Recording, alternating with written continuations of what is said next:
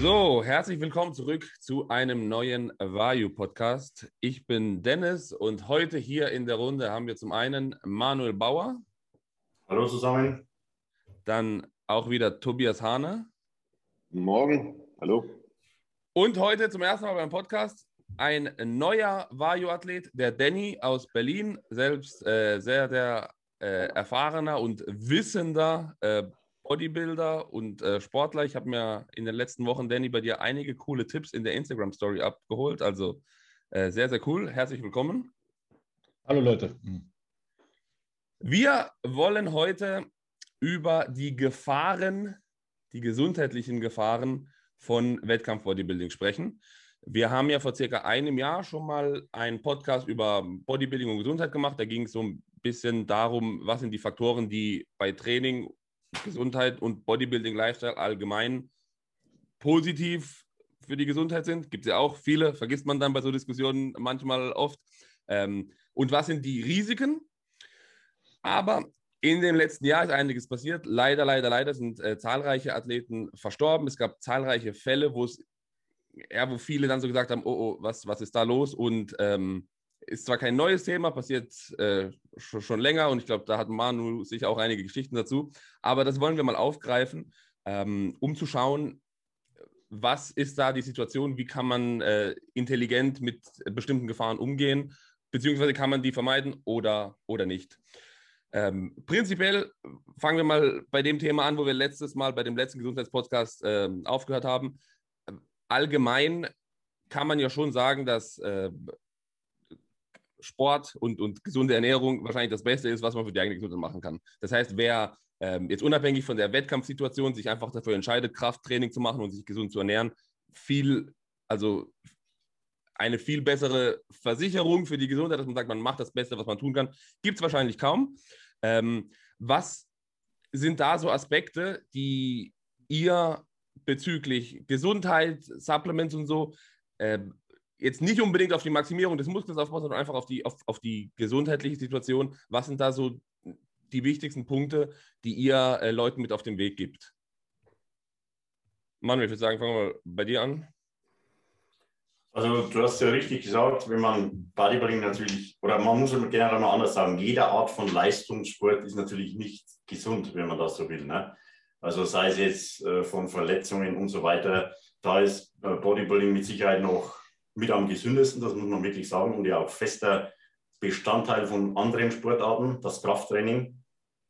Dann ist inzwischen ja auch so, das haben wir früher nicht so gemacht, dass die meisten Bodybuilder auch regelmäßig, und zwar nicht nur in der Diät, weil sie ja natürlich auch erkannt haben für das kardiovaskuläre System, regelmäßig Herz-Kreislauf-Training betreiben. Also man hat den optimalen Mix aus einem Ausdauertraining für das kardiovaskuläre System und das Krafttraining. Also das ist die beste Kombi, die es gibt. Und dann ist es ja auch so, dass wahrscheinlich kein anderer Sportler sich so sehr mit der Ernährung und Supplements beschäftigt, wie ein Bodybuilder oder Kraftsportler das macht. Also besser geht es eigentlich nicht, ne? Auch im Bereich der Gesundheitssupplements, also Health Supplements, hat sich ja die letzten Jahre sehr viel getan. Das gab es früher fast gar nicht, also nahezu null, was eine super Entwicklung ist. Also das sind natürlich schon Komponentenfaktoren, die sich sehr positiv entwickelt haben. Und was ich persönlich oder mit Sicherheit auch der Tobi seinen Athleten mit auf den Weg gibt. Und dann ist natürlich irgendwann auch immer der Punkt, das ist auch nun mal ganz klar, da braucht man nicht um den heißen Brei reden, wenn sich ein Athlet dann irgendwann entscheidet, chemisch zu arbeiten, klar, dann nimmt er gewisse Risiken in Kauf. Aber wie ich gesagt habe, da hat man natürlich inzwischen mehr Möglichkeiten, ja, präventiv zu arbeiten, auch natürlich mit ärztlichen Untersuchungen. Das handhaben manche auch so und so. Das gab es früher schon so, dass manche Athleten drauf geguckt haben, manche weniger. Aber man kann das natürlich schon alles auch sehr vernünftig und auf einen guten Weg betreiben.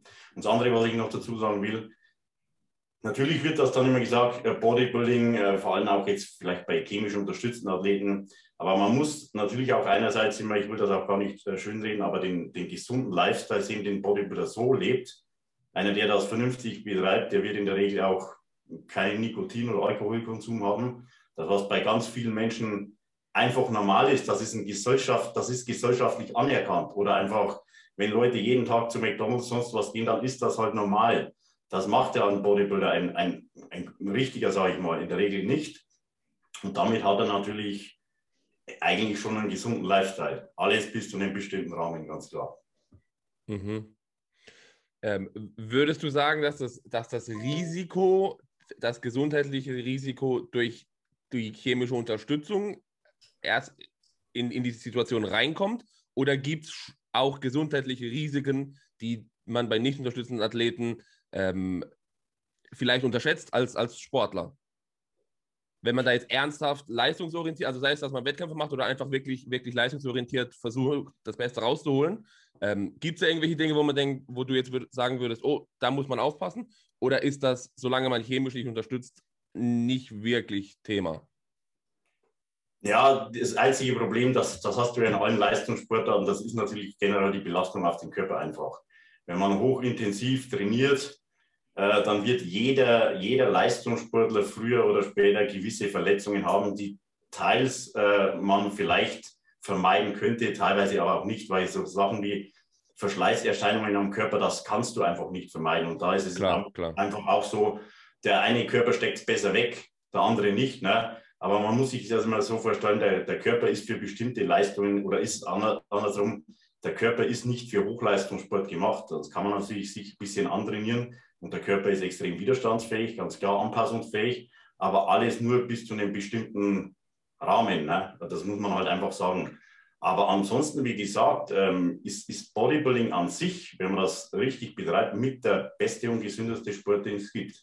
Weil man halt diese ganzen Komponenten hat. Ne? Sei es jetzt vom Training, hast du einfach kontrollierte Bewegungen, die du ja in anderen Sportarten wie Fußball, Skifahren und so weiter nicht hast. Da hast du Fremdeinwirkung vom Gegner oder abrupte, diese Stop-and-Go-Sportarten beispielsweise. Da ist eigentlich die Verletzungsgefahr größer als beim Bodybuilding, deutlich größer.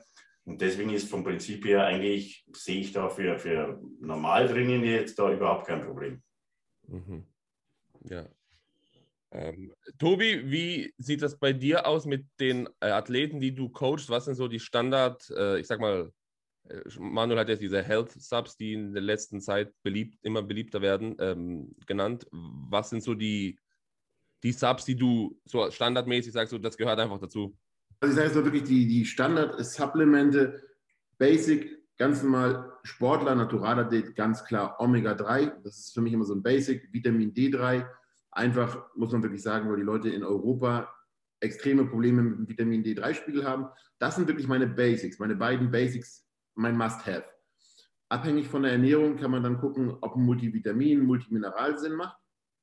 Das ist immer die Frage, wie abwechslungsreich ernährt sich jemand, braucht er zusätzlich Vitamine, braucht er nicht, muss man halt immer so ein bisschen abwiegen. Aber wirklich der Kern ist Vitamin D3 und Omega. Mhm.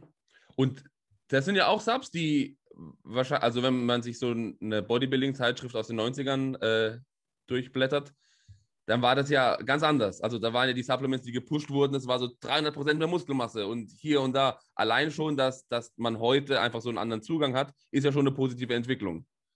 Ja, natürlich. Ich meine, früher, wenn man die Flex aufgeschlagen hat, Kreatin und Megamaß. Das war das, was beworben worden ist. Das ist ja auch immer noch so. Viele reden über Supplement und fragen, welches Supplement muss ich nehmen, um Muskeln aufzubauen. Mhm. Und im Grunde gehe ich schon mittlerweile davon weg, dass Supplemente halt wirklich eher die Gesundheitssparte sind. Und dann kommt so ein bisschen der Rest, was Muskelaufbau angeht. Ein gutes Intra, ein gutes Eiweißpulver und das war es ja für die meisten schon. Das ist ja das, was eigentlich schon reicht für die meisten. Na, dann hast du schon mal deine Peri-Workout-Nutrition abgedeckt. Das ist schon mal ganz cool. Aber die Basic für mich ist immer erstmal die Gesundheit, weil man muss einfach sagen, ein gesunder Körper, der trainiert sich besser und der wächst auch besser. Na, jeder weiß es, wenn du krank ins Gym gehst, viele fragen ja immer, hey, ich habe ein bisschen Schnupfen oder ein bisschen Grippesymptome, soll ich ins Training gehen? Erstmal weg von den gesundheitlichen Nebenwirkungen, was das angeht, aber wenn ein Körper nicht fit ist, dann wird er auch nicht aufbauen. Ne? Du fährst ja auch nicht, wenn dein Achtzylinder auf 3 Pötten läuft, fährst ja auch nicht auf die Rennstrecke. Da weißt du, dass das nichts wird. Ne? Und genauso sehe ich es halt auch bei den Supplementen. Basic abdecken, gucken, dass der Körper alles hat, was er braucht. Je nachdem, was er braucht, da muss man halt wirklich gucken, was ich gerade auch mit Vitaminen und Mineralien meinte. Da kommt es halt auch darauf an, wie sich jemand ernährt. Ist er vielleicht vegan, vegetarisch? Gibt es irgendwo Mangelerscheinungen? Das sind alles so Basics, die dann auch irgendwo in den Gesundheitsaspekten reinfallen, einfach weil man sich vielleicht über die Ernährung in Mangel begibt. Wenn man den Mangel dann beseitigt, hat man schon mal die Basis, um gut zu trainieren. Jetzt hat Manuel ja gesagt, Bodybuilding oder Bodybuilder leben einen gesunden Lifestyle. Das ist sicherlich der Fall, aber wie überall gibt es auch Unterschiede. Also es gibt ja sicherlich auch Athleten, die ernähren sich zwar gesund, um ein bestimmtes Ziel zu erreichen, aber sind jetzt nicht unbedingt die gesündesten. Die würden, wenn es nicht auf dem Plan steht oder wenn sie die Freiheit haben, auch mal irgendwas Ungesundes essen. Und dann gibt es Leute, die wirklich sagen, ich achte darauf, was ich esse, wo das herkommt und dass das qualitativ hochwertige Nahrungsmittel sind. Also das ist ja auch unter Bodybuildern gibt es da solche und solche. Und Danny, du bist ja einer, der da mehr drauf achtet, als ich bei anderen je gesehen habe. Also sei es bei der Auswahl der Lebensmittel und wie du bestimmte Zutaten kombinierst, um bestimmte Nährstoffe abzudecken. Das heißt, du machst dir da sicherlich schon länger Gedanken, wie du deine allgemeine Ernährung und deinen allgemeinen Lifestyle wirklich so gesund wie möglich gestalten kannst. Ja, richtig. Und es passt auch ganz gut zu dem Thema, was wir gerade besprochen hatten. Sicherlich sind diese Health Supplements eine super Sache und von mir auch großermaßen im Einsatz. Also will ich den Mehrwert davon einfach gar nicht runterspielen. Das Problem ist einfach nur, was ja auch menschlich ist, dass die Leute halt immer nach einer einfachen Lösung suchen. Ach, ich nehme eine Tablette und alle meine Probleme sind gelöst. Da gibt es jetzt ein neues Supplement, das nehme ich und dann bin ich ja an allen Fronten versorgt. Ich habe allerdings die Erfahrung gemacht, dass es immer also Supplements sind immer sozusagen das letzte Mittel der Wahl. Man sollte schauen, dass vorher erstmal alle anderen Faktoren stimmen, was die Gesundheit angeht. Zum Beispiel Nahrungsmittelauswahl. Ne? Nahrungsergänzungsmittel darf man nicht vergessen, soll ja immer einen Mangel sozusagen beseitigen. Wie Tobi schon richtig sagte, und da bin ich genauso betroffen wie ihr wahrscheinlich alle auch, Vitamin D muss bei mir einfach sein. Ne? Ich brauche zum Beispiel jetzt nur als Beispiel, soll sich niemand daran orientieren, 12.000 Einheiten am Tag, um einen vernünftigen Spiegel zu haben, der sich dann mit einem Blutbild auch belegen lässt. So. Ein anderer braucht vielleicht nur die Hälfte. Jemand, der irgendwie südlicher wohnt, braucht vielleicht gar nichts. Ne? Wenn der sich dann mit Vitamin D versorgt, so bringt ihm das gar nichts, vielleicht sogar eher eine Überversorgung, was dann sogar Nachteile mit sich bringen kann. Das heißt, die Leute haben immer so ein bisschen so die Vorstellung, ach, ich nehme einfach Supplements und dann ist alles gut und ich schmeiße mir einfach alles rein, was geht, was einfach keinen Sinn macht, weil Supplements wirken halt in dem Sinne nur dann wirklich gut, wenn du halt einen Mangel in dieser Sache hast oder wenn du jetzt zum Beispiel bestimmte Probleme hast, auf die Supplements wirken. Ne? Citrus Bergamot zum Beispiel, ein super Produkt in unseren Bereichen, so wird jetzt einem Naturalsportler, der jetzt gerade anfängt, mit dem Training nicht viel bringen. So von der Sache halt her. Ne? Und das sind halt Sachen, wo man, denke ich, vorher abwägen sollte, okay, Supplements machen auf jeden Fall Sinn und sollten auch genutzt werden, aber bevor ich mir irgendwelche Tablettendosen bestelle, wie sieht es denn sonst aus? Ne? Das sind dann genau die Sachen, die du angesprochen hast. Lebensmittelauswahl stimmt nicht, irgendwie Lifestyle-Faktoren, der Schlaf ist nicht da.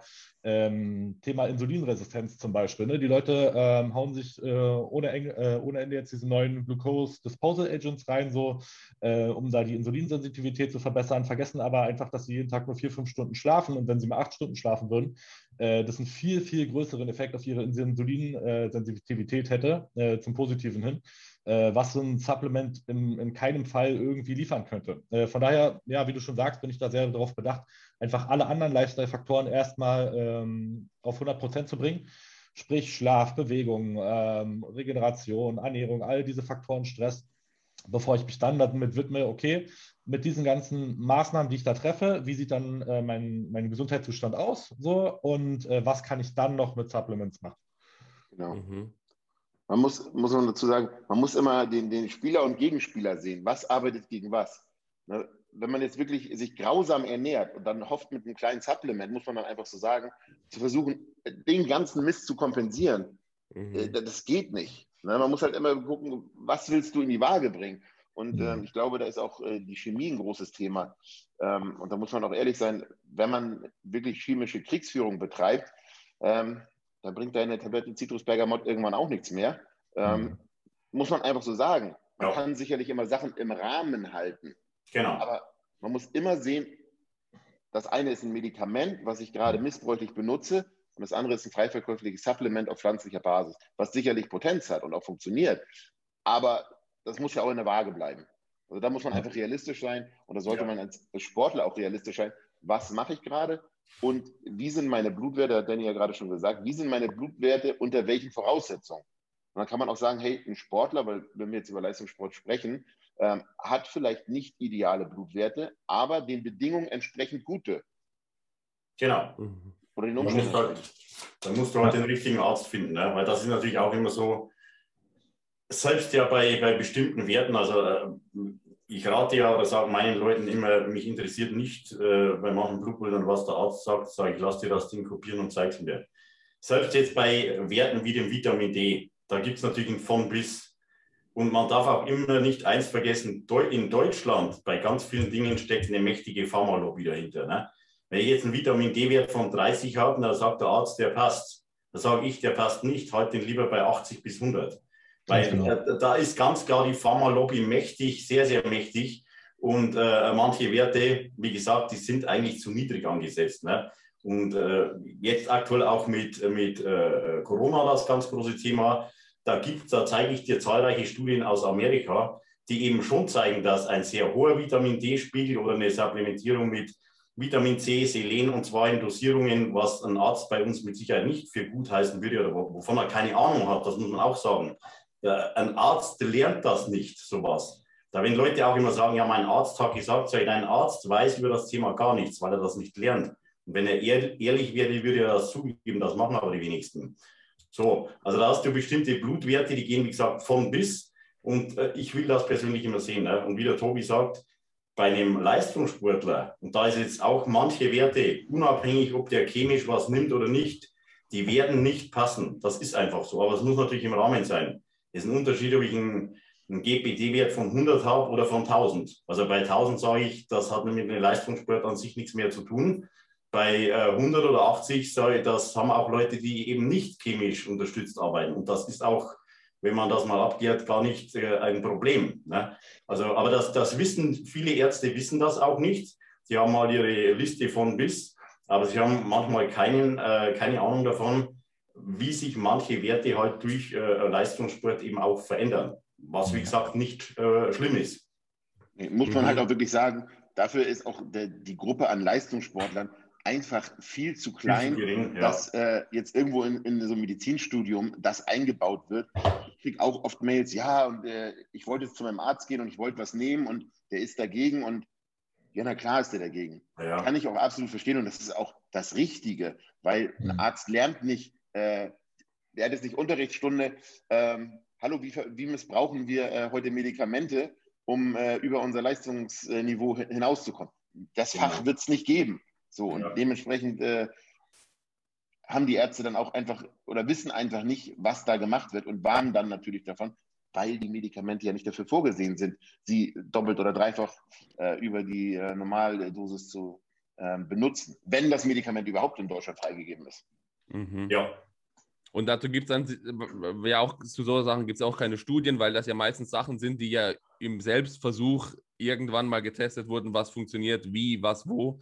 Da gibt es ja keine Studien dazu, wie man maximal Muskeln aufbaut durch irgendwelche Unterstützungen.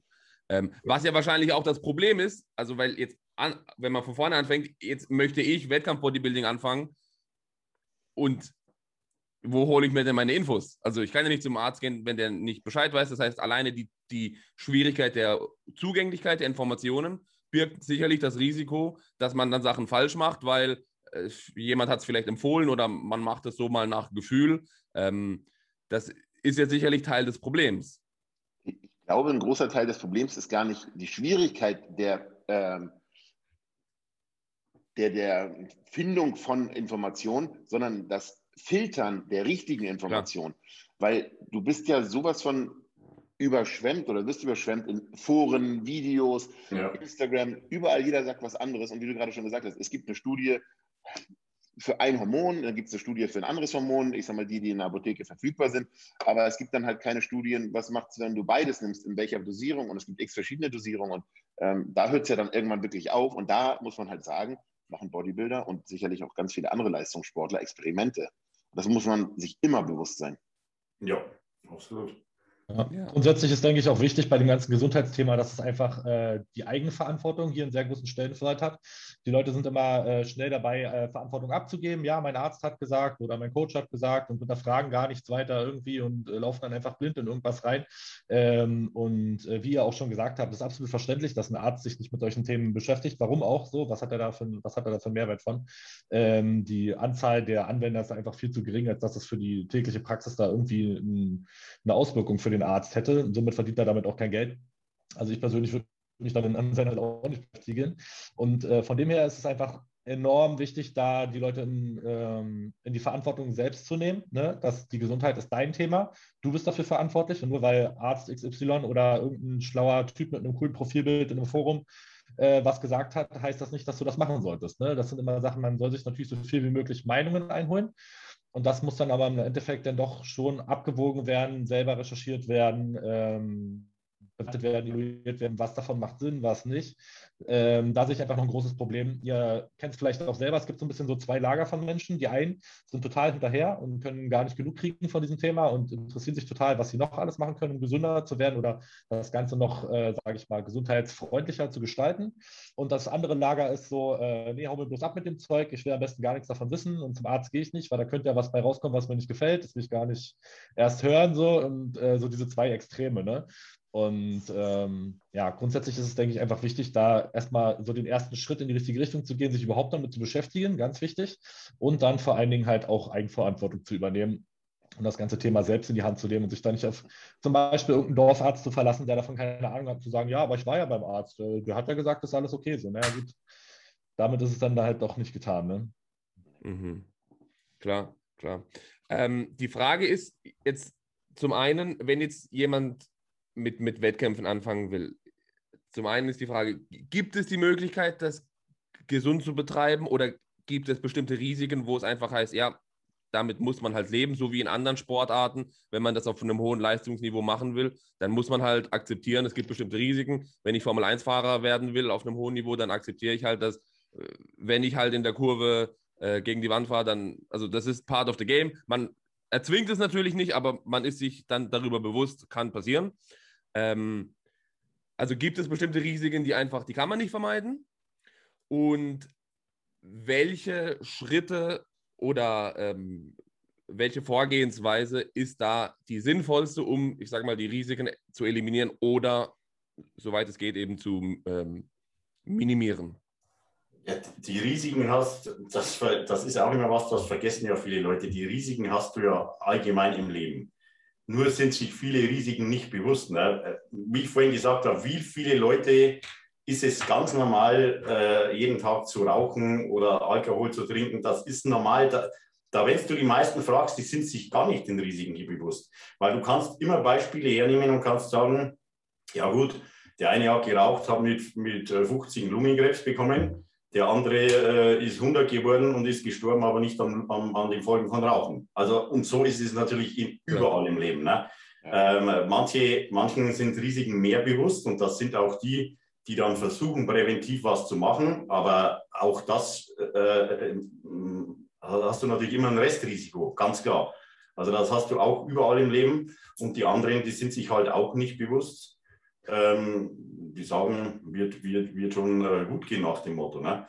Also generell auch da nochmal, selbst wenn Leute unterstützen, heißt das jetzt lang nicht, dass die deswegen einen total ungesunden Lebensstil leben. Wie gesagt, wenn du regelmäßig bestimmte Sachen machst und mehr kannst du dann nicht machen, wie gesagt, ein Restrisiko bleibt. Blutbild, das machen ja inzwischen einige, aber das ist halt, das muss man auch ehrlicherweise sagen, ein Tropfen auf dem heißen Stein. Ne? Beim Blutbild hast du halt bestimmte Parameter, die schon eine Aussagekraft haben, aber du siehst beispielsweise an dem Blutbild nicht, in welchem Zustand dein Herz ist, sage ich jetzt mal als Beispiel. Ne? Wir haben es aktuell und auch in der Vergangenheit, auch in anderen Sportarten gehabt. Fußball, da bekommt man es am meisten mit, weil natürlich da die Presse darüber berichtet. Es sind viele Fußballer, und die sind ja meistens in einem sehr jungen Alter, plötzlich tot umgefallen. Also sprich, meistens plötzlicher Herztod. Jetzt ist es so, dass da meistens die Todesursache ist eine Myokarditis oder eine hypertrophe Myopathie, Kardiomyopathie. Das ist aber eine erbliche Krankheit. Das wissen die Leute aber nicht. Deswegen gibt es manche Fußballvereine, wo beispielsweise eine Untersuchung beim Kardiologen Pflicht ist, und zwar jedes Jahr. Da erkennst du beispielsweise, also diese, was ich gesagt habe, das ist eine Herzvergrößerung, die aber nicht zu verwechseln ist mit einem Sportlerherz oder sonst was, sondern ist genetisch bedingt und dadurch, vor allem junge Sportler, die ja plötzlich einen Herztod haben, ist das häufig die Todesursache. Ne? Oder halt die Myokarditis, die dann entsteht, weil die Leute durch verschleppte Grippe oder wenn die krank sind, ins Training gehen, dann entwickelt sich das teilweise langsam. Manche bekommen es gar nicht so richtig mit. Gibt es auch. Das musst du nicht unbedingt merken und dann fallen die tot um. Also das heißt, das wirst du das sind halt Sachen, da musst du zu einem Kardiologen gehen. Ein Herz-EKG machen, ein Leistungs-EKG, ein Herz-Ultraschall, dass der sich das alles mal ansieht. Und dann hast du halt noch bestimmte andere Faktoren, die würdest du aber nicht mal da sehen, wenn ich jetzt sage, in welchem Zustand sind die Gefäße beispielsweise. Das betrifft aber meistens eher dann ältere Sportler. Also wenn Sportler dann plötzlich tot umfallen, wenn die ein bisschen älter sind, was weiß ich, 40 oder sonst was, dann kann es natürlich auch sein, dass irgendwann eine Ursache eine koronare Herzkrankheit war aufgrund von verkalkten Herzkranzgefäßen, die sich natürlich, das wird einer mit 20 Jahren in der Regel nicht haben, weil das baut sich natürlich erst im Laufe der Zeit auf. Das kannst du auch mit Messmethoden, so ein Calciumscore zum Beispiel in einem CT, kannst du das sehen, in welchem Zustand da die Gefäße sind, also, oder so Gefäßchecks, das gibt es schon, oder einfach mal die Halsschlagader vermessen lassen, was schon auch ein Indikator ist, in welchem Zustand generell so die Gefäße im Körper sind. Also das würde ich auf jeden Fall jedem auch immer empfehlen. Auch jetzt unabhängig vom Kraftsport weg, Leistungssportler sollten regelmäßig zum Kardiologen gehen. Wie gesagt, das ist ganz wichtig. Ja. Blutchecks, das ist auch immer ganz wichtig. Dann kannst du natürlich generell mal ein Sono, also einen Ultraschall von den Organen machen lassen.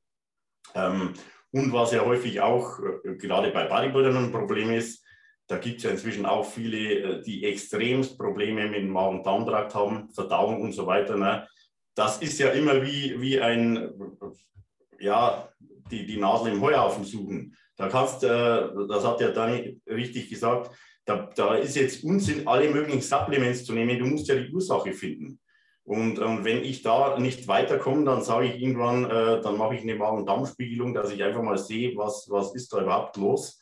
Weil du kannst alles Mögliche ausprobieren. Und wenn du das soll man auch am Anfang, man soll einfach mal bestimmte Nahrungsmittel vielleicht weglassen. Das ist die einfachste Methode, Tagebuch führen. Aber wenn du da irgendwann nicht mehr weiterkommst, könnte man halt eventuell auch überlegen, mal da zum Gastroenterologen zu gehen und vielleicht eine Magen-Darm-Spiegelung zu machen. Und wenn da auch alles gut ist und das ausgeschlossen wird, dann bleibt halt ein Teil von Personen, die haben halt ein Reizdarmsyndrom oder sonst was.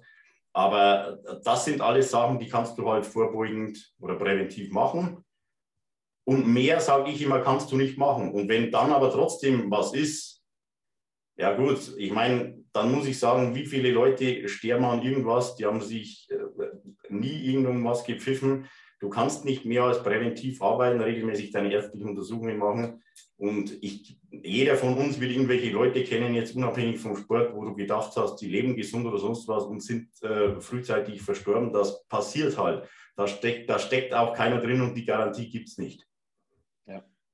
Und natürlich, was ich ganz kurz sagen wollte, ich glaube, im Vergleich zu vor 10, 20, 30 Jahren ist ja die Anzahl der Sportler, die jetzt allgemein trainieren und auch Wettkämpfe machen, ja viel, viel, viel, viel, viel größer. Ja. Und wenn du da natürlich mehr Leute hast, hast du sicherlich auch mehr von solchen Fällen, die einfach aus welchen Gründen auch immer natürlich versterben. Ganz klar. Ist halt so. Aber ist ja klar, dass wenn ein Wettkampf-Bodybuilder auf der Bühne tot umfällt, unabhängig davon, was der vielleicht für vererbliche Krankheiten vorher hatte, die erste Vermutung ist, ja, das war dann wohl der Stoff. Also ist ja auch naheliegend. Tobi, du wolltest was sagen. Da hast du genau recht. Also es ist wirklich naheliegend, leider Gottes. Aber man muss auch immer im Hinterkopf behalten, Manu hat es eben schon angesprochen mit dem Herz-Kreislauf-System, das ist immer noch die Top-Todesursache in Deutschland. Genau. Mit dem Herzen. Die meisten in Deutschland sterben an Herz-Kreislauf-Problemen, muss man einfach so sagen. Und das ist halt wirklich geschuldet, schlechte Ernährung, Rauchen, Stress und da gibt es wirklich zig Beispiele für. Ja. Und zum Bodybuilding, um da gleich darauf einzugehen, was du gerade gesagt hast. Zum einen gibt es viel, viel mehr Sportler. Der Sport ist viel interessanter geworden, sicherlich auch durch Social Media. Aber genau dadurch kriegt man auch viel mehr mit. Genau. Wenn vor 30 Jahren irgendwo ein Sportler umgefallen ist, dann haben es die Leute im Umkreis mitbekommen. Im Social Media hat er aber nicht gefehlt. Es ist nirgendwo aufgefallen. Ja. Es ist heute schon sicherlich auch mehr, weil auch sicherlich mehr Leistungsdruck besteht. Generell denke ich aber auch, dass es einfach auffälliger ist. Leider Gottes haben wir im letzten Jahr oder in diesem Jahr viele Sportler verloren. Woran ist es mal dahingestellt oder wissen wir nicht. Aber hätten wir das mitbekommen vor dem Social Media, ist die große Frage. Genau, da hättest du das nicht so mitbekommen. Ja. Und natürlich ist extrem auffällig, wenn die Sportler in einem Alter sind, wo man normalerweise nicht verstirbt. Ne? Wenn jetzt mal ein ehemaliger Bodybuilder mit 60 verstirbt, dann ist das natürlich trotzdem früh. Aber schau dir an, wie viele normale Leute mit 60 oder so einen Herzinfarkt haben oder 5. Genau. Das ist ja jetzt auch nichts Außergewöhnliches. Ich will das auch gar nicht schönreden. Aber das sind halt, gerade wenn Leute in so einem Alter sind, immer Mutmaßungen. Wenn natürlich, das kann man konkret auch mal sagen, wenn ein Athlet so kurz vor oder nach dem Wettkampf stirbt, dann muss man schon auch ehrlicherweise sagen, ist der Zusammenhang, und zwar gerade der Missbrauch von Diuretika, sehr, sehr naheliegend. Ne? Ich sage es dir jetzt ganz einfach mal oder ehrlich, wie es ist, wenn einer einen Tag vor dem Wettkampf stirbt oder einen Tag oder 2 danach, dann wird es nicht daran gelegen haben, weil er eine Ampulle Testo zu viel gespritzt hat. Das wird in der Regel nicht der Grund sein, sondern da ist es naheliegend. Und ich habe das selbst oft genug erlebt bei Amateuren, da schlägst du die Hände vors Gesicht, was die gerade zum Wettkampf hin mit Entwässern und Zeug für Sachen machen. Da sage ich dir ganz ehrlich, da wundert es mich, dass noch nicht mehr tot umgefallen sind. Das muss man mal ganz klar sagen. Weil das ist haarsträubend, was die Leute da für Experimente machen und vor allem wissen nicht, was Diuretika, ich sage immer, so Sachen wie Diuretika oder Insulin, da kannst du dich von jetzt auf dann ins Jenseits befördern, auf gut Deutsch. Das wirst du mit dem Testosteron nicht machen, das ist einfach so. Und da ist das natürlich naheliegend, dass der Zusammenhang mit Medikamentenmissbrauch sehr nahe liegt. Ne?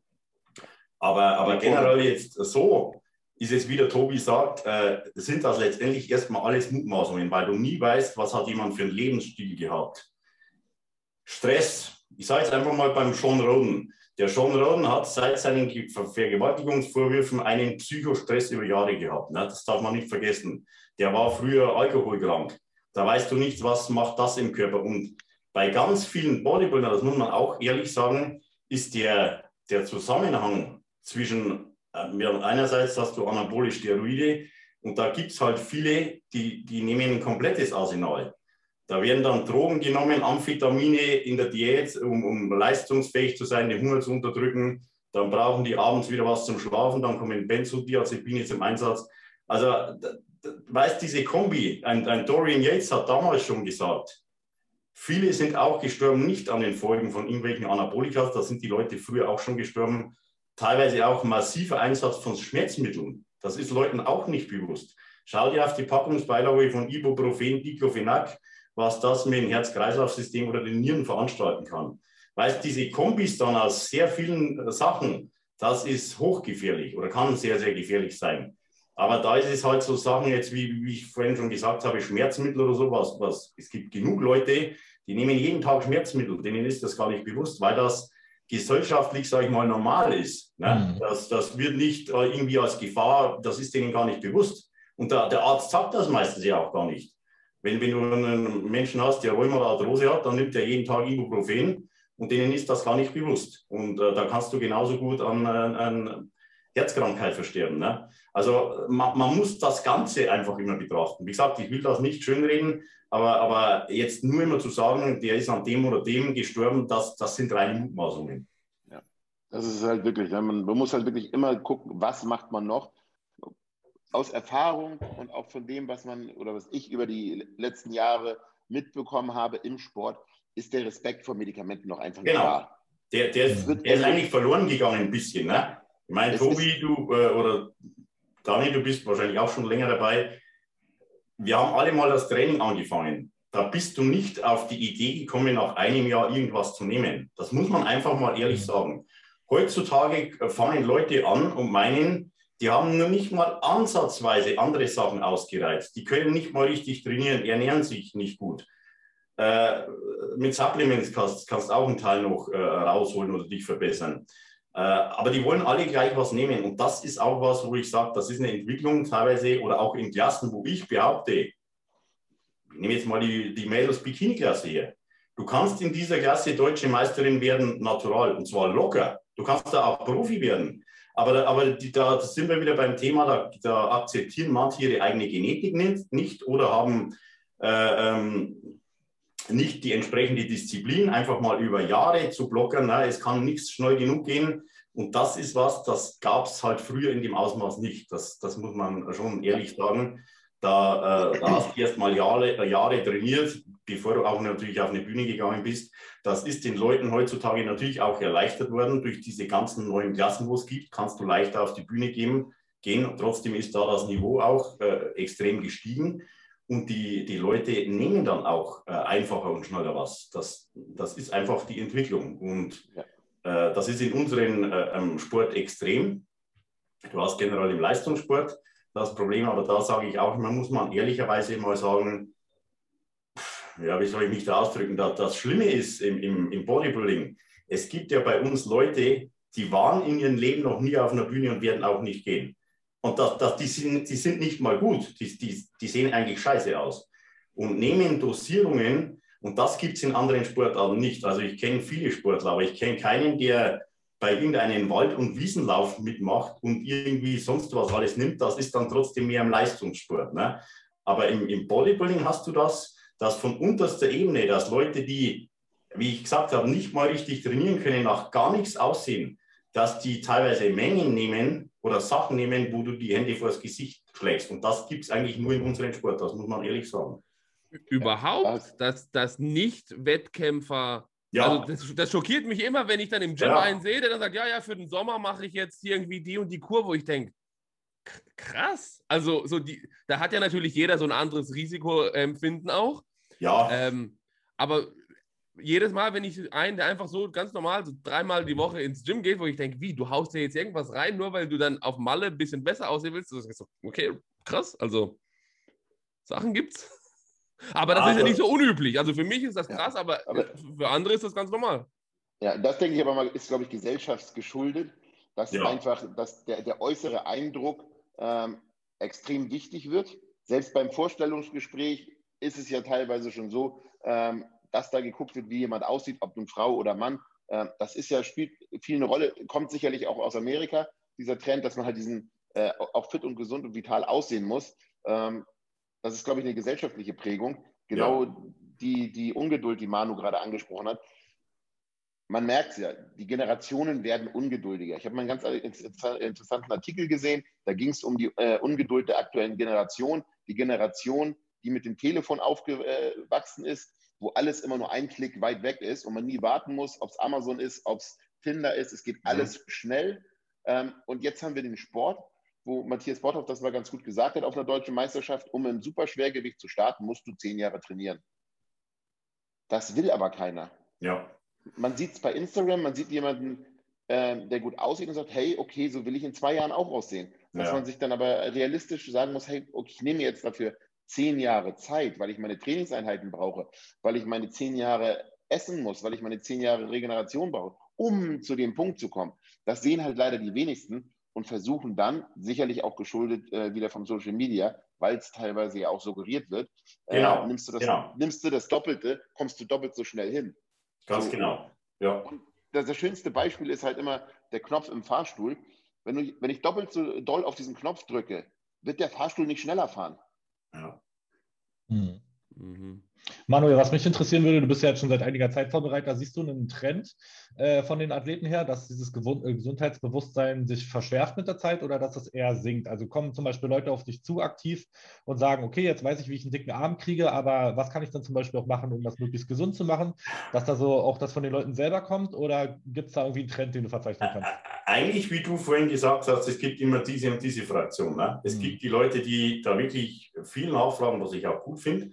Und dann gibt es aber die anderen, die immer sagen, so nach dem Motto, ja, was kann ich da noch nehmen und da noch, wo ich immer sage, das Wichtigste, du musst erstmal eine Zeit trainieren. Und egal, was du nimmst, in welcher Dosierung, damit kannst du keine Disziplin schon mal kompensieren, das ist ganz, ganz wichtig. Und auch Zeiten kannst du nicht irgendwie groß kompensieren. Du brauchst für manche Dinge einfach gewisse Trainingsjahre. Und also ich erlebe beide Richtungen, was manchmal auch interessant ist, was mich persönlich erschrocken hat.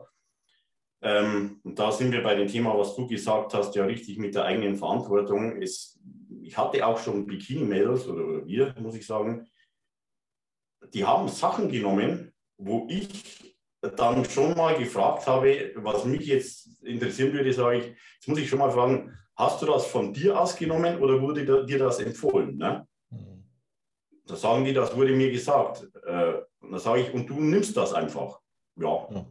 Ja, das finde ich, also von beiden Seiten natürlich erschreckend. Einerseits von dem Vorbereiter, weil, wie gesagt, ich habe zu Bikinis meine feste Meinung, und da kann ich mit gutem Gewissen sagen, alle Bikinis, die wir haben, sind natural.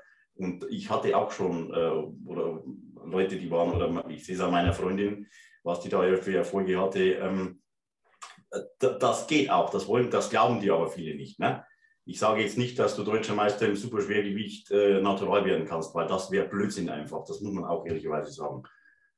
Aber, und dann finde ich es aber natürlich auch erschreckend von den Leuten selbst, dass die einfach Sachen nehmen, ohne teilweise zu wissen, was das überhaupt ist, was das im Körper machen kann, ne? Machen kann, muss man sagen. Das ist wirklich also absolut erschreckend, wie manche da mit Sachen umgehen. Die nehmen Sachen, als ob die irgendwelche Aminosäuren nehmen würden. Und das ist schon also eine erschreckende Entwicklung, muss ich sagen. Das glaube ich auch, Danny, weil du mich fragst. Ich glaube, dass das auch immer mehr in die Richtung geht, weil natürlich einerseits durch das Social Media, durch den ganzen Druck, ich will da nach vorne und sonst was, dann wie Athleten sich inzwischen darstellen, was die für Vorbilder nacheifern und so weiter, dass da die Leute, und selbst in Klassen, wo man das früher nicht gedacht hätte, bereit sind, Wege zu gehen, wo du manchmal schon mit dem Kopf schütteln musst. Ne? Vor allem, wo es wirklich nicht sein muss, das muss man auch immer dazu sagen. Ich sage immer wieder, wenn heute jemand sich dazu entschließt, Profi-Bodybuilder zu werden und will in die offene Klasse und will da ganz oben mitspielen, dann muss er manche Wege gehen, die er vielleicht später mal bereut. Das weiß man nicht, aber zu dem Zeitpunkt war es die richtige Entscheidung für ihn, wenn er sich dazu entschließt. Aber das muss ich nicht, wenn ich als Mädel sage, ich will jetzt in der Bikini-Klasse, was weiß ich, starten oder deutsche Meisterin werden oder sonst was. Da finde ich das ganz, ganz schlimm. Ja, ich glaube, das Wichtige ist, dass jeder Athlet auch immer sich rausnehmen sollte, nicht nur blind zu vertrauen, sondern auch seinen Coach mal anzusprechen, warum mache ich das? Warum soll ich das machen? Ja. Und man muss auch sagen, man muss als Athlet nicht alles machen. Nein. So, ich habe auch schon den Punkt gehabt, zum einen hinterfrage ich bei jedem Coach, mit dem ich zusammengearbeitet habe, immer alles. Wenn ich was nicht verstehe, dann will ich es wissen. Das sollte man sich einfach immer beibehalten, auch wenn man sagt, okay, der weiß so viel, der hat so viele Follower, der Coach oder sonst was, der hat so gutes Bild in Social Media. Hinterfragen, gucken, will ich das wirklich? Und wenn man abwiegt und sagt, ey, okay, das könnte mich vielleicht weiterbringen, aber ich bin mir der Nebenwirkungen bewusst, dann kann man auch als Athlet immer sagen, hey, pass auf, die Pille nehme ich jetzt nicht. Ja. Das sollte man sich halt immer im Hinterkopf halten. Man muss nicht alles blind machen, nur weil der Coach das sagt. Nein, genau. Mhm. Okay.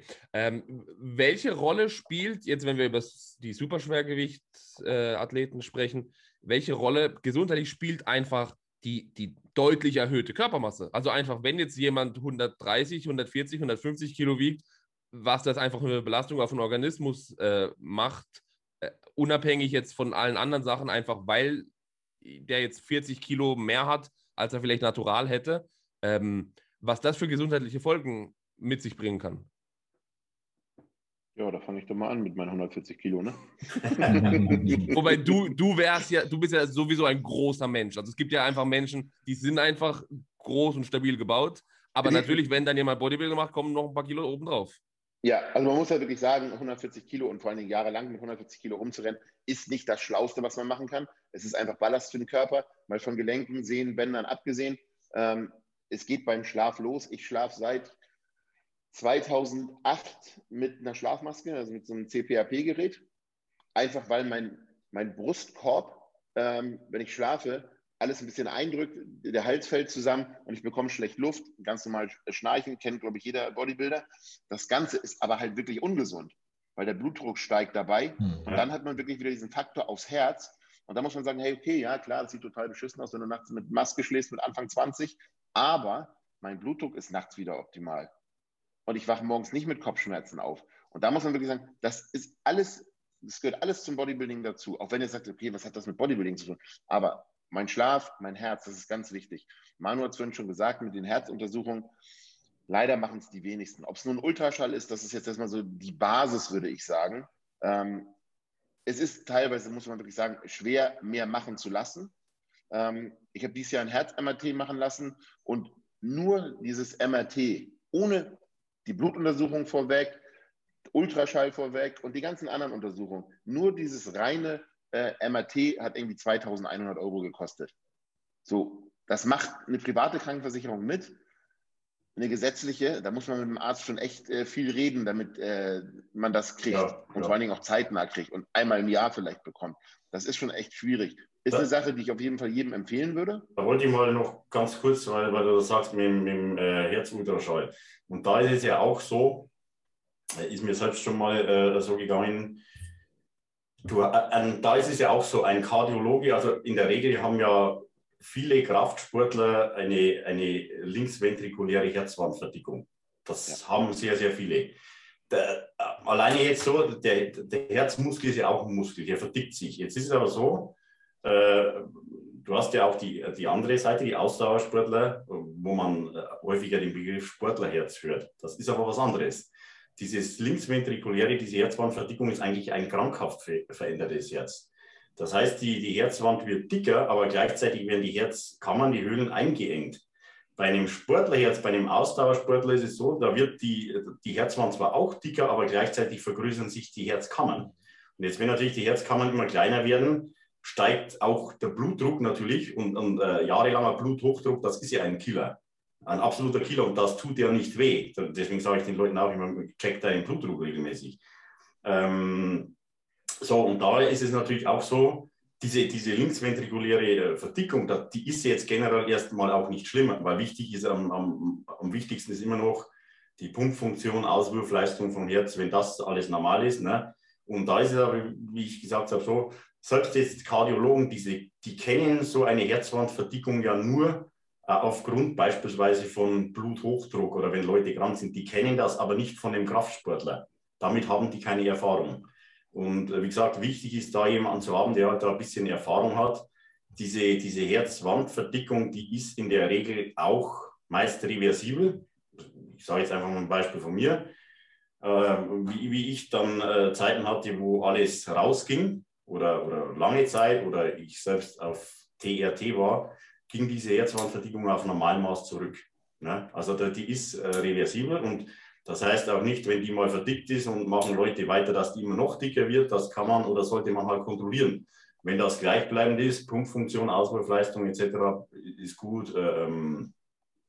Die Gefäßgesundheit ist ja auch immer ganz wichtig, ist ein wichtiger Indikator.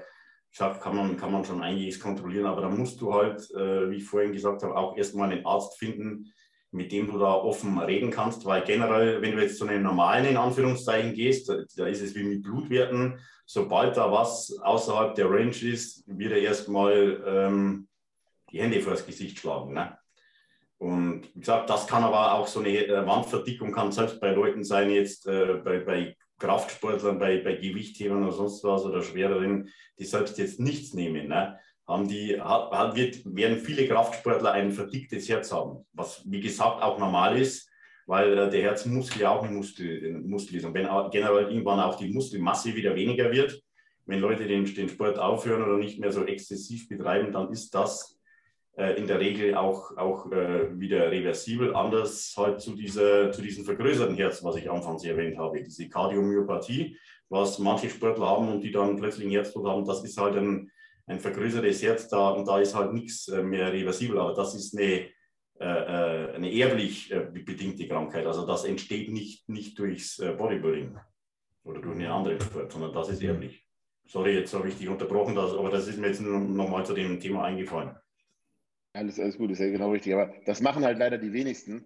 Und das würde ich auf jeden Fall jedem unterstützten Athleten einmal im Jahr empfehlen, mindestens einen Ultraschall machen, gucken, was verändert sich und wie verändert sich das. Weil über die Jahre wird sich was verändern. Das muss man sich bewusst sein. Ja.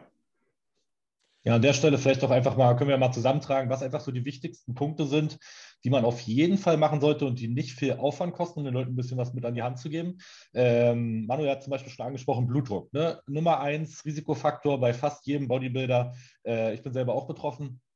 Das ist einfach eine Sache. Ein Blutdruckmessgerät kriegt man für 20 Euro bei Amazon. Das ist, sollte keine Hürde sein oder vielleicht manchmal haben in der Familie, im Bekanntenkreis welche eins rumliegen, was nicht benutzt wird. In vielen Apotheken kann man es messen lassen. Also da gibt es keine Ausrede, das nicht zu checken. Ich persönlich mache es so, dass ich es einmal die Woche messe, mir aufschreibe, um einfach Trends zu erkennen. Man muss es jetzt, wenn man jetzt nicht akute Probleme hat, nicht jeden Tag machen, Nein. aber einfach, dass man das Ganze im Auge behält. Die zweite Genau. Sache, wo ich sagen würde, das fällt unter die gleiche Kategorie, wenig Aufwand, einfach zu machen, ist der Nüchtern-Blutzucker. Ja, ein Blutzuckermessgerät genauso, das kann man sich bei der Amazon-Bestellung dann gleich mit in den Warenkorb packen für ein paar Euro und dann einfach auch, wenn man jetzt keine akuten Probleme hat, vielleicht dann auch gleich in dem Zusammenhang einmal die Woche nüchtern den Blutzucker messen, hier darauf achten, dass man gut hydriert ist, nichts essen vorher, weil klar, das würde den Blutzucker beeinflussen, aber auch wenn die Leute dehydriert sind und morgens aufwachen, kann das schon zur Verfälschung des Blutzuckers führen. Das heißt, hier vielleicht erstmal einen Liter trinken. Oder auch zu wenig, wie du gesagt hast, zu wenig Schlaf, ne? Das ja, ist sowas auch, zum Beispiel. Ja. Genau, also hier gibt es wieder ein paar Faktoren, worauf man achten sollte, aber grundsätzlich kein großer Aufwand, ein super Parameter, den man im Auge behalten kann, ohne da jetzt irgendwelche extra Untersuchungen machen zu müssen, solche Geschichten. Tobi hat schon angesprochen, Schlaf, super wichtig, ne? Einfach mal auf den Schlaf achten. Mittlerweile gibt es ja viele Auswertungstools und Tracker, wo man die Schlafqualität mit bewerten kann, aber auch das subjektive Empfinden, denke ich, ist nicht außer Acht zu lassen und vielleicht auch mal den Partner fragen. Du, wie sieht es denn aus? Hast du mal mitbekommen, dass ich Atemaussetzer habe nachts?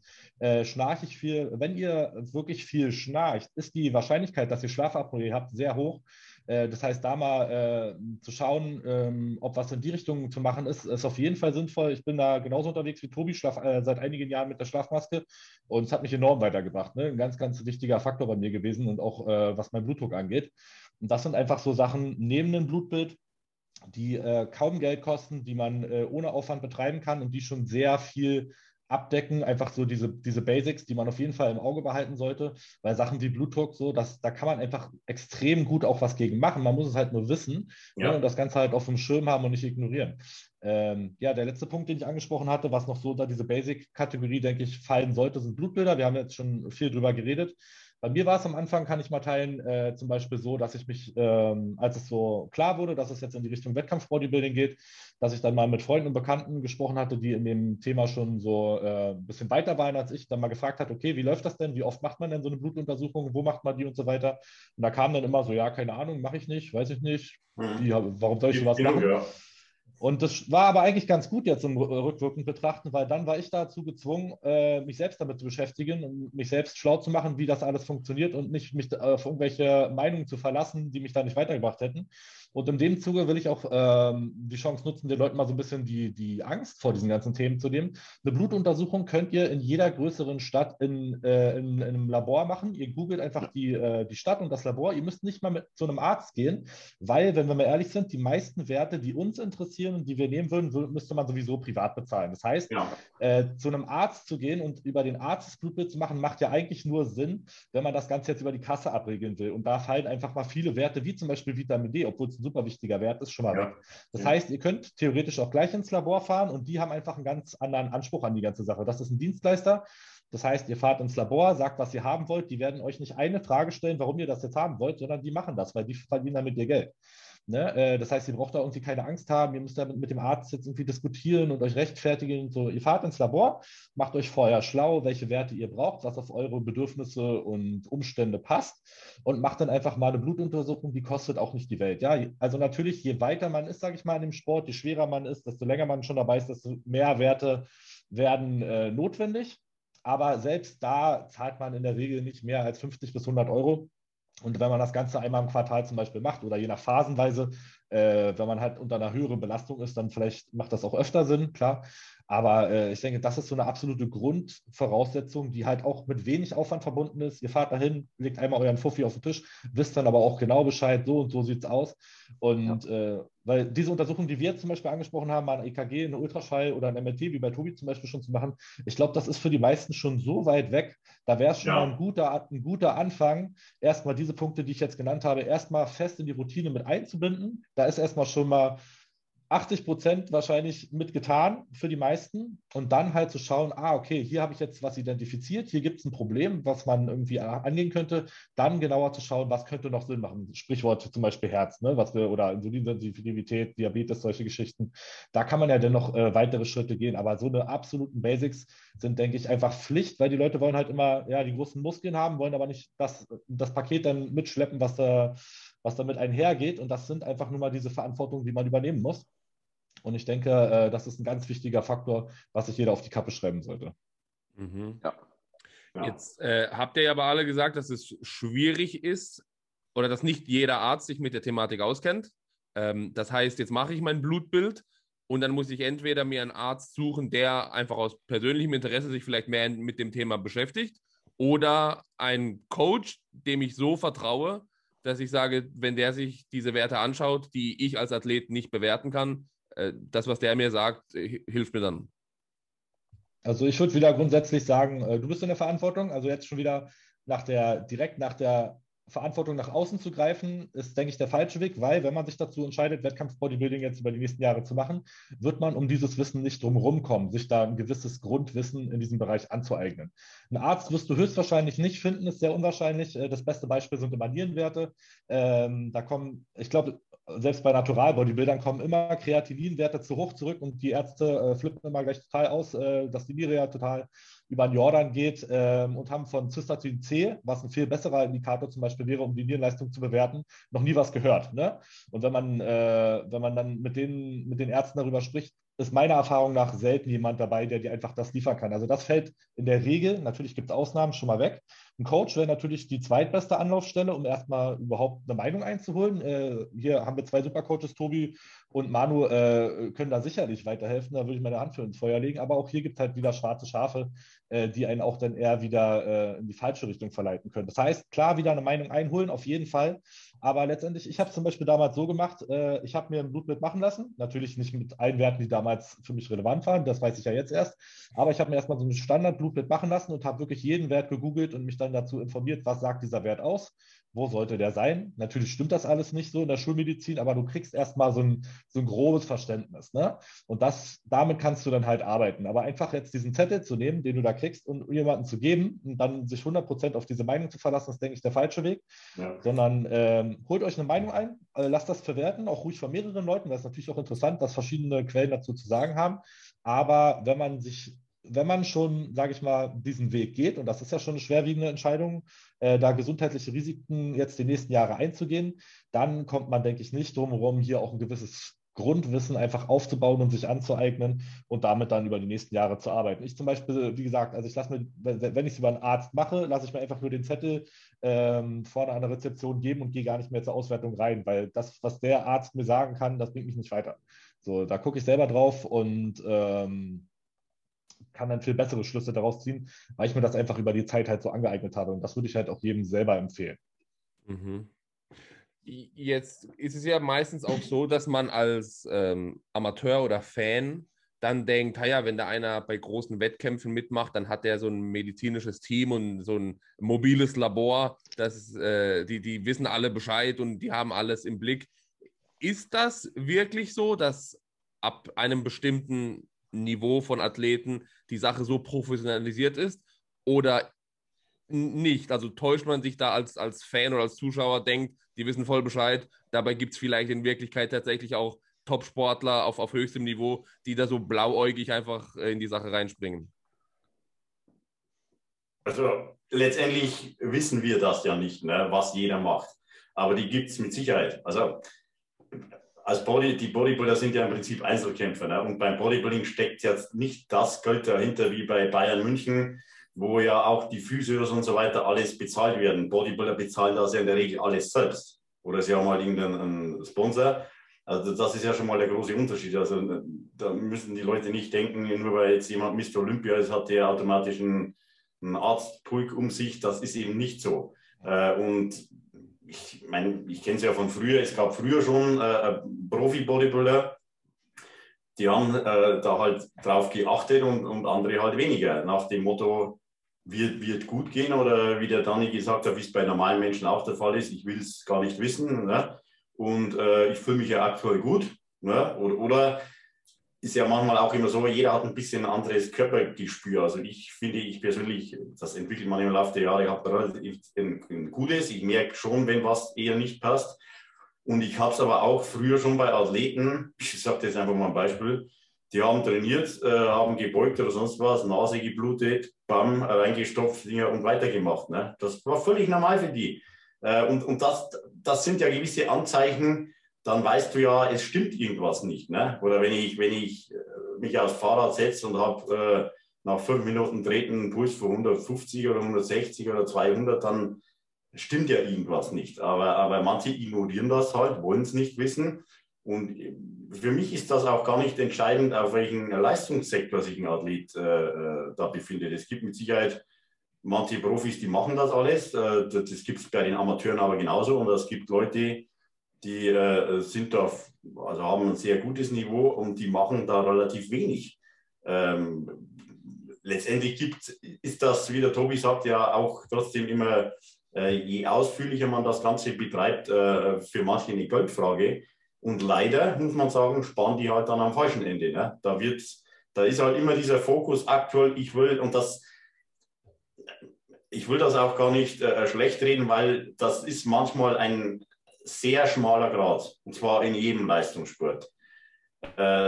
Dieser Gesundheitsfaktor, den schalten viele Leistungssportler aus. Ne? Es gab ja auch mal diese Umfragen, die werdet ihr vielleicht auch kennen, unter Olympiasportlern. Wenn ich das und das nehmen würde, würde ich zwar Olympiasieger, aber nach 15 Jahren falle ich tot um. Erschreckend, wie viele da gesagt haben, ich würde das machen, um einmal im Leben Olympiasieger zu sein. Ne? Also das kann ein Außenstehender auch gar nicht beurteilen, sondern ein Leistungssportler, wenn du jahrelang auf was arbeitest, Ziele vor Augen hast, dann sind die Leute förmlich besessen davon. Und das ist ja auch wie eine Sucht genauso gut, wie das ist wie du hast vorhin gesagt, Dennis, bei einem Formel-1-Fahrer oder bei einem Freeclimber, der braucht diesen Kick, der macht das. Die können das Risiko aber überhaupt nicht irgendwie eingrenzen. Ne? Also du hast natürlich Erfahrung oder sonst was, aber wie gesagt, Restrisiko ist immer. Aber wie gesagt, ich glaube auch, dass es selbst im Profibereich gibt es da mit Sicherheit einige, die nehmen das jetzt mit ärztlichen Untersuchungen nicht so genau, weil die natürlich vielleicht Angst haben, da kommt jetzt was dabei raus, das will ich eigentlich gar nicht hören und damit müsste ich meine Leidenschaft oder mein großes Hobby beenden. Und für die ist es dann so, wenn die das nicht mehr haben, ja, dann haben die keinen Lebensinhalt mehr. Also das ist wirklich so, ne? Dann ist der Lebensinhalt weg und das ist ja auch für viele dann ein Riesenproblem. Deswegen gibt es da immer solche und solche und das wirst du auch nie vermeiden oder verhindern können. Das ist einfach eine persönliche Betrachtungsweise. Ist, denke ich mal, aber auch nachvollziehbar. Ja. Ich glaube, jeder von uns kennt das, wenn das mal richtig geknallt hat im Training und man eigentlich nur hofft, hoffentlich ist nichts ab und ich kann weitermachen. Ich glaube, das kennt jeder. Keiner will sich verletzen, keiner will das wahrhaben, keiner will zum Arzt gehen und der sagt, gut, 4 Wochen zu Hause, ruh dich aus. Das will keiner hören. Ne? Der Sport macht, ich glaube, egal was, wie du gerade schon gesagt hast, der Freeclimber, die Fallschirmspringer, die Leute, die mit dem Motorrad über irgendwelche Rampen springen, das ist halt dieses Menschliche, dieses Greifen nach mehr, was halt das Risiko bringt. Ne? Ob nun über diesen Grad, ich muss ohne Seil irgendwo eine Wand hochklettern oder ich gehe das Risiko ein und es braucht Medikamente. Richtig, ja. Klar. Und wie das bewertet wird, ist ja ganz unterschiedlich. Da ist ja jetzt auf Netflix, habe ich gestern diesen Film gesehen, 14 Peaks, dieser nepalesische Bergsteiger, der in 7 Monaten, was hat er gemacht? 14 8.000er. Alle 14 8.000. Es gibt ja nur 14. In 7 Monaten. Und das ist ja Unvorstellbar. geisteskrank. Also das ist ja riskant.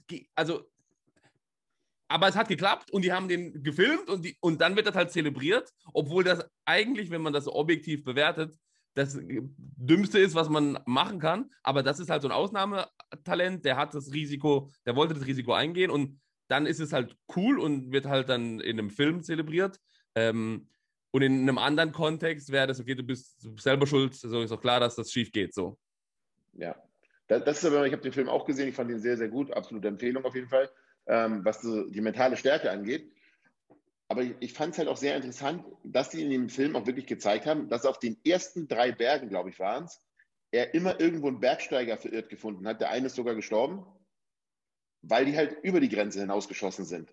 So, und was sie da gezeigt haben, wir driften zwar ein bisschen ab, aber was sie da gezeigt haben, was für ein Tourismus das auch ist und was Bergführer an Leute auf den Mount Everest zehren, wo 400 Leute da auf dem Gipfel stehen, wo du denkst, das ist absolut freaky, aber du siehst halt, die Leute wollen das und gehen dieses hohe Risiko ein und bei 8.000 Meter, da kannst du halt nicht mal kurz nach unten gehen. Da bist du dann da oben in der Todeszone.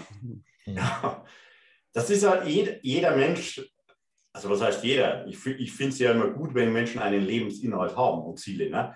Ich finde es eher, sage ich dir ganz ehrlich, manchmal armselig, wenn Leute eigentlich keinerlei Ziele im Leben haben. Und das ist, wenn jemand sagt, er hat Dinge getan und es ist vielleicht nach hinten losgegangen, so, dann muss man sich immer vor Augen halten, in dem Augenblick war es für ihn die richtige Entscheidung. Er wollte das so. Ne? Ob er das später mal vielleicht bereut hätte, wenn er noch lebt oder sonst was, das steht auf einem anderen Papier. Aber Menschen sind sich da, manche sind sich nicht bewusst und manche sind sich Gefahren aber schon bewusst. Aber sie sagen, ich nehme das in Kauf, weil dieser Lebensinhalt auch eine Art Lebensqualität für mich darstellt. Ne? Und ich lebe dann lieber so und gehe meinen Hobbys, Zielen, Träumen nach und habe für mich damit ein erfülltes Leben, als zu sagen, ich lebe immer so in Anführungszeichen mit angezogener Handbremse. Und selbst dann, blöd gesagt, kann es auch sein, dass du auf die Straße rausgehst und es überfährt dich jemand. Also wie gesagt, ich will ihn nicht beschönigen, aber so sind die Menschen halt einfach. Da ist jeder einfach unterschiedlich. Ne? Ja. Immer mit wehenden Fahnen untergehen, ne? Ja, genau. Okay, aber ich glaube, zusammenfassend ist halt schon zu sagen, dass Danny hat ja jetzt diese ganzen einfachen Hilfsmittel genannt, Blutdruck, Blutzucker, Schlaf, Sachen, die jeder beeinflussen kann. Dann je professioneller man wird, je höher das Leistungsniveau, dass man dann entsprechend weitergehende Untersuchungen als Regelmäßigkeit im Leben dann auch einplant, ist auch wichtig.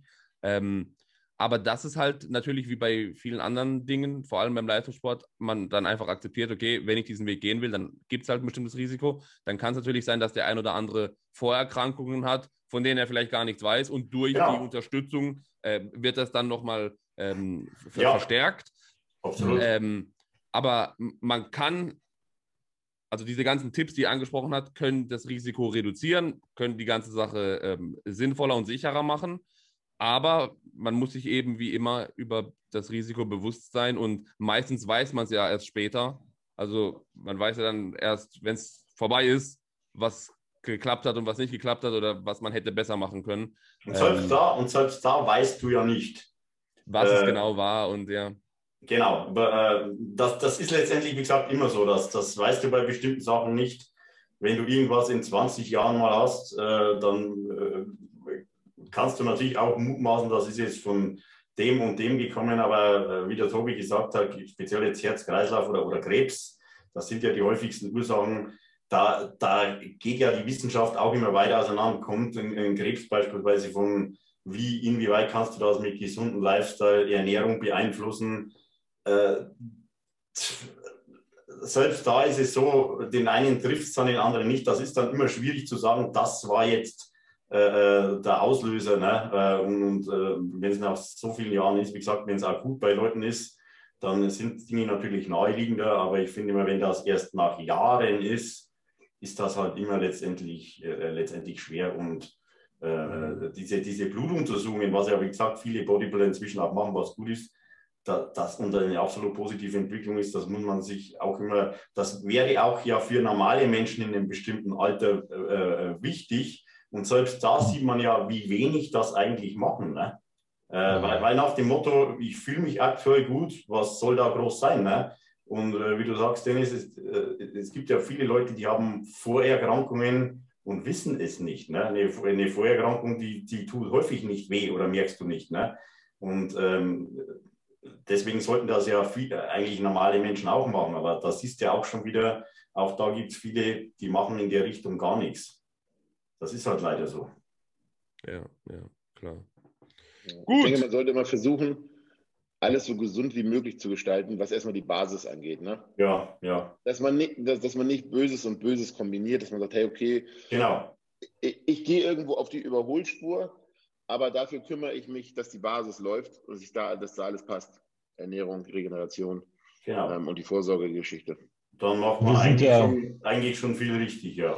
Und wir sind ja heute in der glücklichen Position, dass man viel machen kann. Ne? Genau. Dass das Wissen einfach schon enorm weit ist jetzt im Vergleich jetzt zu vor 10, 20 Jahren. Ja. Das heißt, für so ziemlich jedes Problem, ich würde jetzt nicht sagen, gibt es eine Lösung, aber gibt es einen Weg, das Ganze anzugehen. Ne? In welchem Ausmaß muss man dann individuell schauen, aber man sollte sich hier auch nicht irgendwie Scheuklappen aufsetzen und sagen, ich kann ja eh nichts machen, sondern im ganzen Gegenteil, wie Tobi auch schon sagte, die Basics einhalten und dann konkret Probleme angehen, dann ist man da schon auf einem guten Weg und kann das Ganze wirklich in eine gute Bahn lenken. Genau. Ja. Okay. Vielen Dank für den ganzen Input. Super interessantes Thema. Traurig natürlich, wenn man das jetzt in Hinblick auf die zahlreichen verstorbenen Athleten jetzt sieht, ist das natürlich immer schade. Aber Manuel, sowas gab es sicherlich früher auch. Ich weiß nicht, kannst du einschätzen, jetzt in den letzten Monaten dieser Outrage, weil jetzt natürlich so eins nach dem anderen kam, hattest du sowas schon mal erlebt, dass vielleicht früher... Es ist ja so, wie der Tobi gesagt hat, früher und da waren ja jetzt auch ein paar Athleten, wie ich gesagt habe, die waren älter, die haben viele beispielsweise auch gar nicht gekannt. Ne? Und früher war es natürlich so, wenn jetzt ein Athlet, der aktuell gerade aktiv war und dann verstorben ist, dann ist das natürlich irgendwann schon berichtet worden. Deswegen will ich jetzt gar nicht, jetzt waren es natürlich einige auf einmal und wie gesagt, unterschiedlichen Alters, muss man auch dazu sagen, einige ja überhaupt nicht mehr aktiv. Aber das gab es früher schon genauso und auch im Fußball oder sonst was, aber jetzt natürlich durch Social Media oder allgemein bekommen wir das natürlich mehr mit, aber generell nochmal, das vielleicht zum Abschluss, ist es halt, wie überall in der Welt, ist dieses höher, schneller, weiter, das wirst du nicht aufhalten können. Ne? Die Leute sind in jeglichen Lebensbereich, wahrscheinlich gehen die größere Risiken ein, das muss man einfach sagen. Und ja, wie gesagt, letztendlich muss es jeder für sich entscheiden und diese Eigenverantwortung, die steht dann auch ganz oben, wie der Danny gesagt hat. Du kannst das nicht dann auf andere abwälzen, weil letztendlich musst du selbst dann entscheiden, was du für dich für richtig hältst und was du tust. Du kannst dir Meinungen einholen und das abwägen, aber entscheiden tut das jeder für sich selbst letztendlich. Ja, ganz genau. So. Gut, das ist ein guter Abschluss. Was wollte ich noch sagen? Wir nehmen das jetzt hier auf am Samstag, 11. Dezember, 13.30 Uhr ist es gerade. Seit 11 Uhr ist der Intra wieder restockt. Also wenn ihr das jetzt am Sonntag seht, ist hoffentlich noch was im Stock.